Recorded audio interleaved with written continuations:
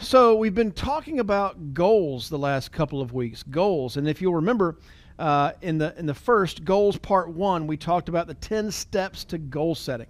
The 10 steps to goal setting. I've had great conversations with a lot of you over the last couple of weeks after this, the 10 steps to goal setting and looking at the broader picture, and then ultimately, coming up with 4 goals that you can work on now that you can really get emotionally attached to the outcome. That's really a key to that. If you haven't seen that, go back and watch Goals Part 1. In Goals Part 2, we talked about grit. And many of you went online and took that grit test that Angela Duckworth has, sent me your numbers. We got some gritty people in the organization. And I know we do because it's part of what we do here. I mean, if you're not gritty, you either become gritty or you don't last. I mean, we're constantly calling people we don't know and convincing them to buy things they didn't know they needed. That's grit, right? That's a thing. Like following up with an underwriter, right? And getting that underwriter to agree with you that policy needs to be issued. That takes grit. Grit's a big piece in the goals world. So if you haven't seen Goals Part 2, go back and watch Goals Part 2. But today we're going to talk about Goals Part 3. And this is combining grit and goals. So if you haven't seen Goals Part 1, go check it out. If you haven't seen Goals Part 2, go check it out. I think this video stands on its own. This training stands on its own without you watching the other two, but this really is combining those two things. And I've actually renamed it from Goals Part 3. I've renamed it to Are You the Unabomber? Are You the Unabomber? So I got to give credit where credit is due. I love doing that. This book has been an eye-opener for me. It's written by Peter Thiel. It's called 0 to 1. Peter was one of what they call the PayPal Mafia. Those guys who came together and built PayPal, became billionaires. Elon Musk with Tesla is another one in that group. An interesting group of people that came together as the PayPal Mafia. This is notes on startups or how to build the future. So Peter Thiel wrote this book about starting a company. It's not necessarily a book that I would ordinarily recommend you read. There's lots of books that you need to read before you read this one, most likely. But ask me about it. And if you want to read it, nobody's against it. But it is focused on startups. You're not necessarily in a startup. You are a startup is a company that is starting from brand new. We've got 20 years at this. But the concept behind 0 to 1 is, Peter says, when a lot of people are starting a startup, what most of them do is they're really just trying to improve on an idea that already exists. And that's where most startups fail. Because the successful startups really are the ones who start with nothing and come up with something. And so that's what the book is about. It's fascinating. I did find little pieces here or there that really applied to our business, and we've tried to implement those. One of the things that I'm constantly encouraging agents to do is think outside the box. You own your own business. You don't necessarily have to, make the wheel shinier, and you don't necessarily have to reinvent the wheel, but there may be something that is not being used by the Fitz Group or by our industry that actually applies perfectly to it. So I love talking to people who are in business. I don't like zeroing in my conversations with people who are just in my industry because that ends up giving us a very homogenized thought process rather than thinking of the things outside of our world that might apply here. For example, we use Slack on the Fitz Group. That's our group communication. A friend came in who is one of the guys who helped develop WebMD. Super smart guy. He's like, what are you using for your team interactions? What communication to us? I think we're using GroupMe is what we're using at the time. He said, no. You're using Slack. Use Slack. I promise you just use Slack. I was like, okay. So we started using Slack a few years ago, and we've not regretted 1 second of it. Matter of fact, I feel like I've turned other people onto Slack because I'm such a fan of it. That's an example of taking an idea from outside of our industry and applying it inside of this. So that's what this book has done for me, and a lot of the thoughts I'm going to share with you today are from this book. So the Unabomber. The Unabomber looks very similar to a Starbucks barista these days. Those are side by side, but Unabomber on the left, those who remember the Unabomber and being in the news, you remember this picture. They were always looking for this guy, and you're like, oh my gosh, every time I go into Starbucks, I see that guy. But the Unabomber, anyway, are you the Unabomber? Most people act as if hard things to do are also impossible things to do. Most people think that hard equals impossible. If it's hard to do, it must be impossible to do, right? So an extreme representative of this view is Ted Kaczynski, infamously known as the Unabomber. Kaczynski was a child prodigy who enrolled at Harvard at 16, super smart dude, went on to get a PhD in math and become a professor at UC Berkeley. Best known for his 17-year terror campaign against professors, technologists, and business people. We'll explain why in a second. His brother turned him in based on a 35,000-word manifesto that Kaczynski mailed to the press. So Kaczynski wrote this 35,000-word document, hand wrote it, sent it to the press. His brother saw it and said, that's my brother's handwriting. His own brother turned him in. Kaczynski claimed that in order to be happy, check this out, every individual needs to have goals whose attainment requires effort and needs to succeed in attaining at least some of his goals. This is a direct quote from his 35,000-word manifesto.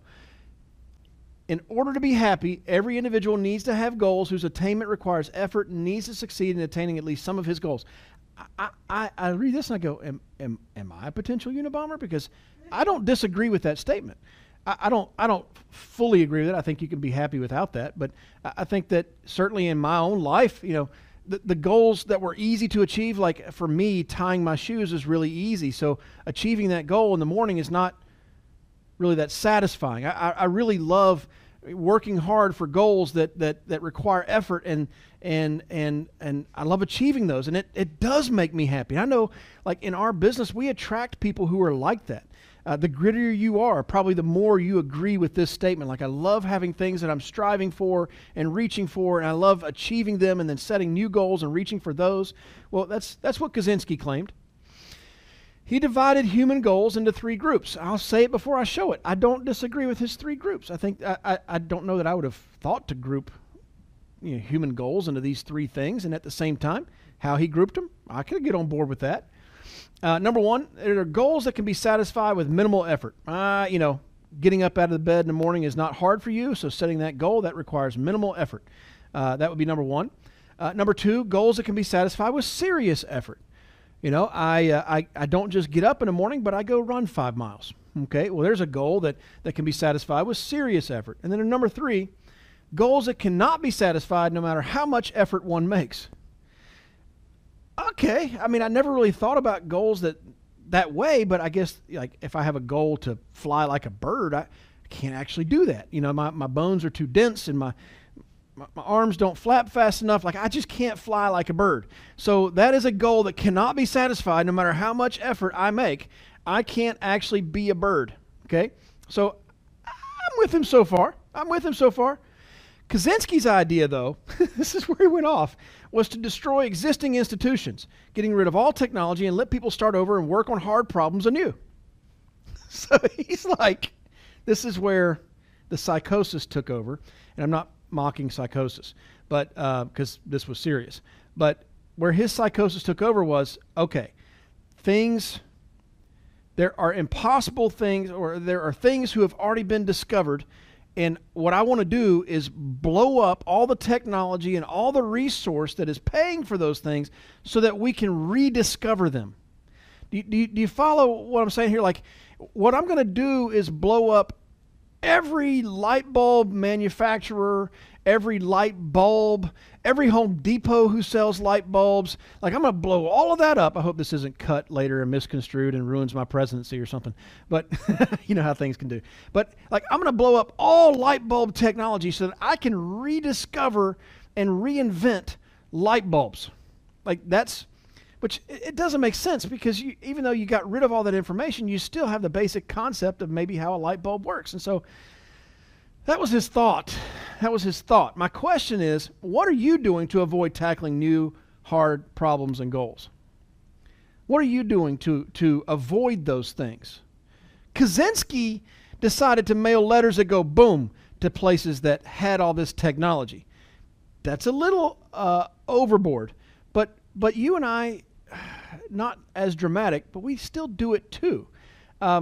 This weekend, it's funny. I'm so grateful that our kids are allowed to be back on a soccer field and play. Our two boys, they love being with their friends. They love the competition. They love the sport. Like, they love being out there. They love playing. And as a parent, I didn't ever know this when I was younger. I never really thought that it would be this much, but I really enjoy watching my kids. I love watching them do what they love to do, and I love watching the life lessons they learn through sports and the team interactions and all that sort of stuff. So, here in Dallas, we're super grateful that our kids are able to practice, their kids are able to go play again, and our oldest son plays in a league that came out with rules that only one family member per athlete could be on the field, could be at the game. Others had to wait in the car or just not go at all. So, we flip a coin as to who's going. This Saturday I get to go because it's my birthday. But but like Wednesday night, Heather went. Saturday morning, 7 a.m. game, I went. But I'm there, and I swear I'd read the notice that said you had to be 10 feet from the field. You could sit no closer than 10 feet from the field, and you have to wear a mask the whole time. There's definite rules and social distancing and all that sort of stuff. And again, I'm just grateful that I get to sit out in the sun and watch my son play a sport he loves. But then the league Nazi comes rolling by in her golf cart, and she's like, "Excuse me, sir." She's like all mad. And she's in between me and the field, so she's even shortening the distance between me and other people. She said, "You need to be 10 yards back." I was like, "That's 30 feet." I was probably 12, 13 feet back because I thought I'd give her a little extra room, She's like, "You need to be 10 yards back." So, okay, I'm not going to get arrested by the Nazi here. So I moved my chair back literally a yard. She's like, "That's perfect." I was like, "You have no concept of 10 yards. 30 feet is way more than I'm at right now." But she moved on, and I looked at the guy next to me, the parent next to me. I was like, "That woman's going to live forever." He said, "How do you know that?" Because she's already up there. He said, "How do you know that?" I said, "She's got a purpose.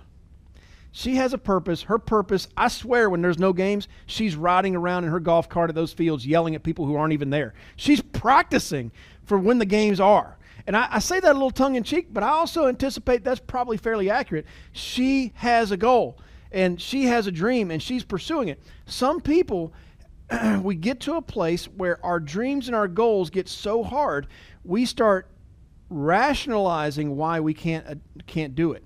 Or we start justifying why we haven't done it already.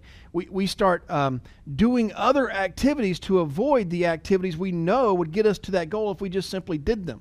I've talked to a lot of you guys over the last couple of weeks about goals that you have, and some of them are super hard, and some of them seem impossible. And I'm challenging you today to change your thinking about that, because it's those very things that you were put on this earth to do. And yes, it seems impossible because it's going to require supernatural help to get it done. And you can't see it right now how it's going to get done, but that's the beauty, is the chasing of that to where you get to the end and you go, "Oh, that's how it gets done." Like, you don't know the end of the book until you get there, friend. So why don't we believe that we can do the hard things? Well, number one, and this is coming from Peter Thiel, and I agree with his statements here. Number one reason we don't believe we can do the hard things is incrementalism. From an early age, we're taught that the right way to do things is to proceed from one very small step at a time, day by day, grade by grade. You go to kindergarten. What's after kindergarten? First grade, second grade, third grade, fourth grade. I was in a second and third grade combination. About 2 weeks in the second grade, they're like, "We're going to put you in a second and third grade combination class." So there was about 5 of us second graders got put into a class of third graders. And so I really sort of skipped second grade. I had third grade, and I was learning my multiplication tables in second grade when normally they were taught in third grade in my elementary school. All right. Well, then I graduated that class, and there were 5 of us. 4 of them went on to the fourth grade because they just completed third grade. I had the same grades they did, and they put me in third grade again. So in third grade, I was completely bored out of my mind. It didn't make sense to me how I went to third grade and then third grade. Even though I'd done well at third grade, I had to do third grade again.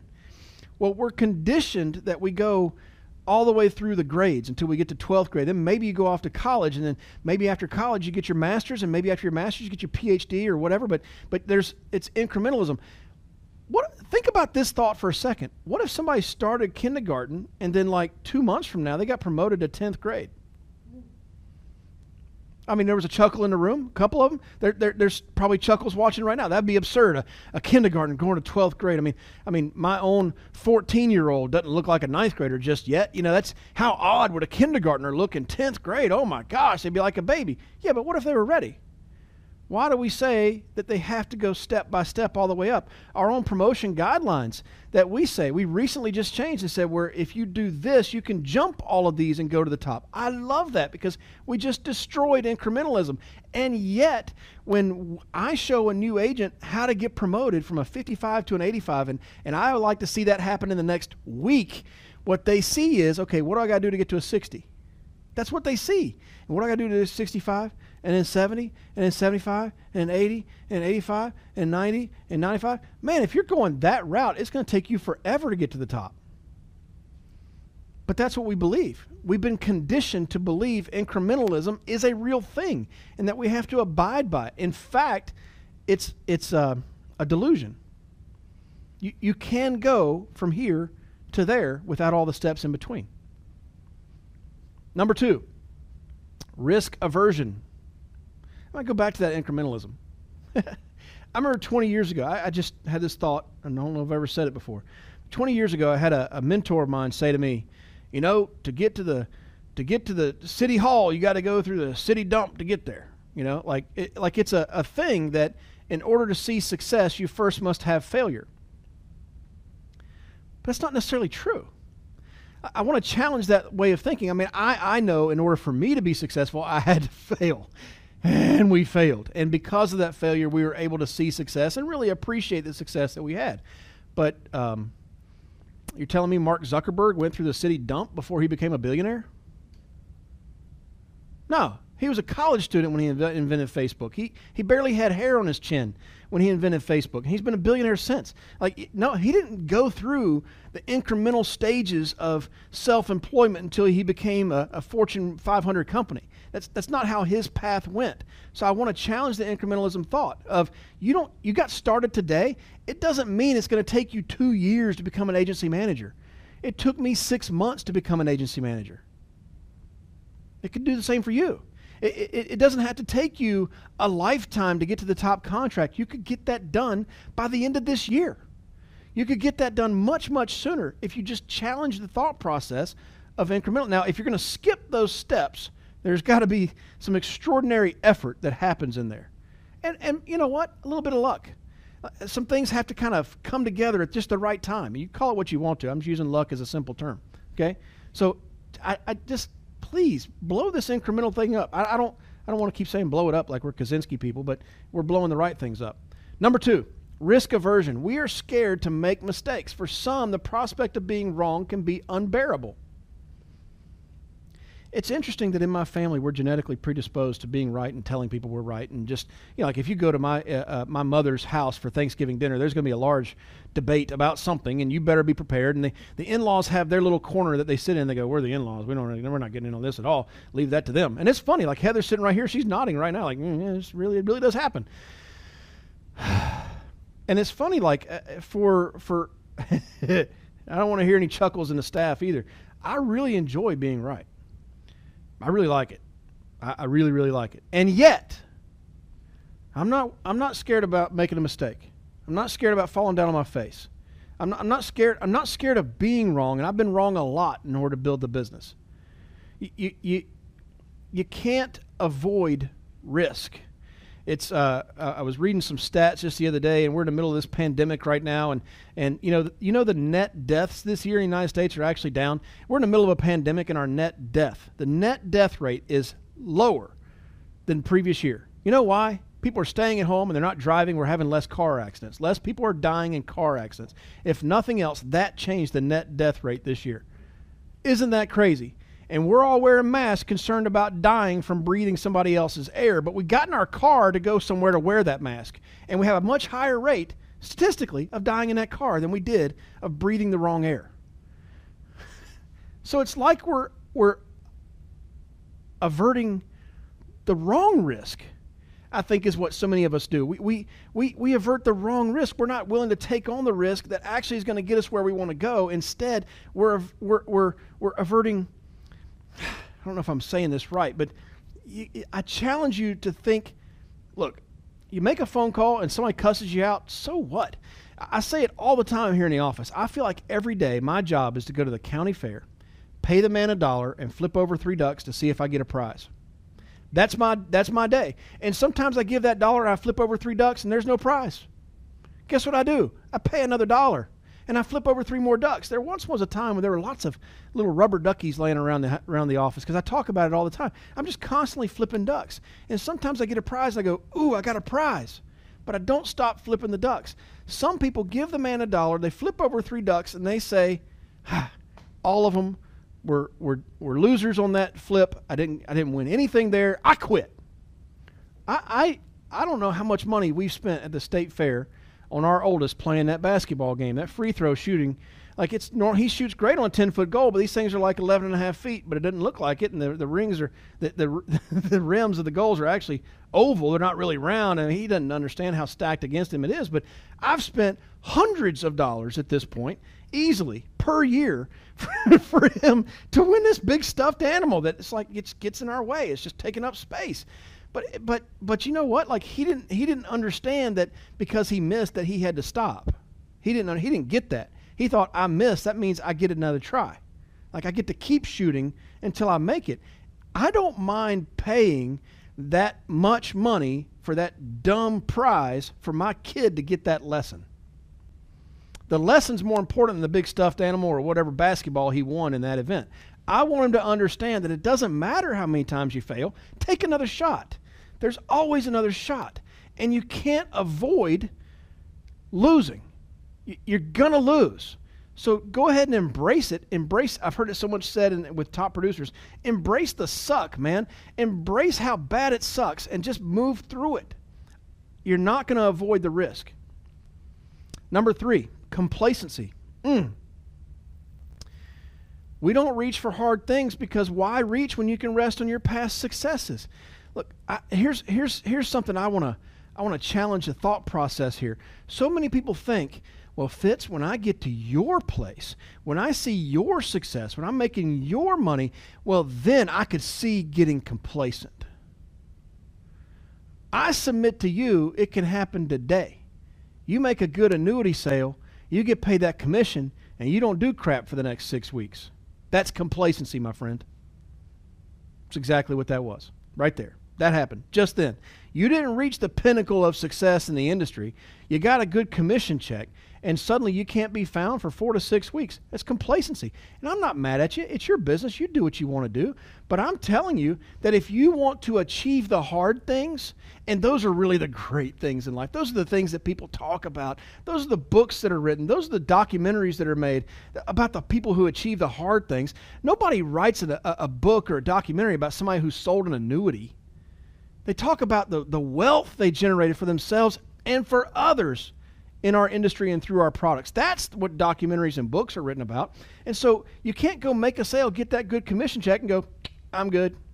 No, you've just passed the test. Now you're ready for the next one. Keep going. You've got momentum. Don't stop. Complacency is such a detriment to us. And it's not like you achieved millions. You just achieved a little bit, and you're like, I was right here, and now I'm right here, and I can breathe.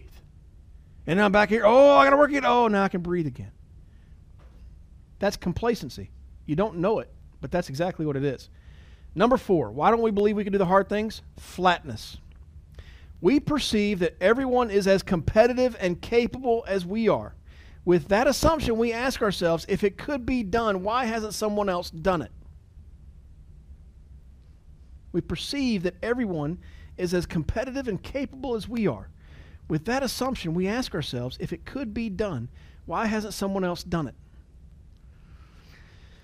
Over the years, with our association with the Alliance, I've had, Heather and I just have a lot of friends that don't necessarily look like us. And I've had friends that have come to me and said, how come people of my skin color aren't in the top 10? Now they are. But back in the day, they would come to us and say, how come people of my skin color aren't in the top 10? I go, I don't know. Why aren't they? Like, I don't know the answer to that because you got leads, you make phone calls, you book appointments, you make sales, you recruit other people, you teach them how to do the same thing. There's nothing that's holding you back because of anything about your mama and daddy or anything that happened yesterday or anything that's happening tomorrow. It really comes down to, can you put the numbers on the board? That's what this business comes down to. And I hated to do it, but to them I threw back the Rosa Parks card. I was like, well, at one point, you guys had to ride in the back of the bus, didn't you? And they looked at me like, yeah. I go, well, that changed, right? Yeah, it did. How did it change? Because one person believed that, well, somebody just hadn't tried it yet. What? And when that epiphany happened, all of a sudden, things started changing. And I think so many of us just think that, gosh, there's people that have come before me that are so much smarter than me. Here's what I don't want to see happen. I don't want to see my success keep you from thinking that you can succeed me and do better than me. Just because I've gotten here, well, some people go, well, I can't get past that because I like Fitz and he seems so smart and he seems like he's got it all together and his wife is so pretty and I'm sure they have a perfect marriage and like they never fight and because he's gotten here, I can only get right here. Well, that's stupid. I mean, really think about it. Do you really think I'm that much smarter than you? I don't. I'm looking around the team and I go, we have people who are so much more talented than me if they only knew it. I mean, I don't know how to tell them. I keep telling them, you can totally crush what we've accomplished. I want my kids to do that. I want my children, my actual physical children, to far surpass what we've accomplished in this world. When we're dead and gone, I want that to be a launching pad for my kids. I expect them. I will be disappointed if they don't. Same here. Just because somebody else hasn't done it doesn't mean you can't do it. It just means it hasn't been done yet. Yet. That's a key word. It hasn't been done yet. So go do it. Look, if you think something hard is impossible, you'll never even start trying to achieve it. Or you'll start blowing things up. That's not good either. So stop it. Now, believe that the hard is possible. I'm going to end this with a funny video. Many of you have seen it before. Some of you have never seen it yet. And those who've seen it before like the video. We refer to it all the time. And so this is part of our Fitz Group culture. I will give a disclaimer. This is in no way demeaning or belittling anyone who suffers from any kind of psychological issues. I've had once in a while people get mad about this. This is funny. So just watch it and laugh, and we'll be back in a second. Dr. Switzer? Yes, come in. I'm just washing my hands. I'm Catherine Bigman. Janet Carlisle referred me. Oh, yes. Still being buried alive in a box. Yes, that's me. Should I lay down? Oh, no, we don't do that anymore. Just have a seat. And let me tell you a bit about our billing. I charge $5 for the first 5 minutes, and then absolutely nothing after that. How does that sound? That sounds great. Too good to be true, as a matter of fact. Well, I can almost guarantee you that our session won't last the full 5 minutes. Now, we don't do any insurance billing, so you would either have to pay in cash or by check. Wow, okay. And I don't make change. All right. And go. Go. Well, tell What? me about the problem that you wish to address. Oh, okay. Well, I have this fear of being buried alive in a box. I start thinking about being buried alive and I begin to panic. Has anyone ever tried to bury you alive in a box? No, but truly thinking about it does make my life horrible. I mean, I can't go through tunnels or be in an elevator or in a house, anything boxy. So what you're saying is you're claustrophobic. Yes, that's it. All right, well, let's go, Catherine. I'm going to say 2 words to you right now. I want you to listen to them very, very carefully. Then I want you to take them out of the office with you and incorporate them into your life. Well, shall I write them down? Well, if it makes you comfortable, it's just 2 words. We find most people can remember them. Okay. You ready? Yes. Okay, here they are. Stop it!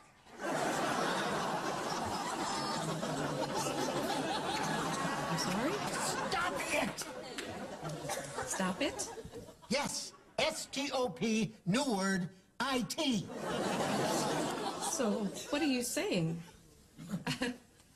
You know, it's funny.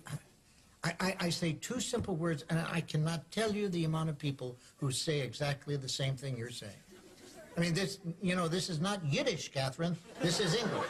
Stop it. So, I should just stop it. There you go. I mean, you don't want to go through life being scared of being buried alive in a box, do you? I mean, that sounds frightening. It is. Then stop it. I can't. I mean, it's been with me since childhood. No, we don't go there. Just stop it. So I should just stop being afraid of being buried alive in a box. You got it. Good go. Well, it's only been 3 minutes, so that will be $3. Actually, I only have a 5, so Well, I don't make change. then I guess I'll take the full 5 minutes. Fine. All right. Well, what other problems would you like to address? I'm bulimic. I stick my fingers down my throat. Stop it! Nut of some kind? Don't do that. But I'm compelled to. My mom used to call me fatty. No, we don't go there. But I've been having this dream. No, we don't go there either. But my horoscope did say... We definitely don't go there. Just stop it. What else? Well, I have self-destructive relationships with men. Stop it! You want to be with a man, don't you? Yes. Well, then stop it. Don't be such a big baby. I wash my hands a lot. That's all right. It is? I wash my hands all the time. There's a lot of germs out there. Yeah, don't worry about that one. I'm afraid to drive. Well, stop it! How are you going to get around? Get in the car and drive, you kook. Stop it! You stop it! You stop it! What's the problem, Catherine? I don't like this. I don't like this therapy at all. You're just telling me to stop it. And you don't like that? No, I don't. So you think we're moving too fast? Is that it? Yes. Yes, I do. All right, then let me give you 10 words that I think will clear everything up for you. You want to get a pad and a pencil for this one? All right. Are you ready? Mm-hmm. All right, here are the 10 words. Stop it or I'll bury you alive in a box!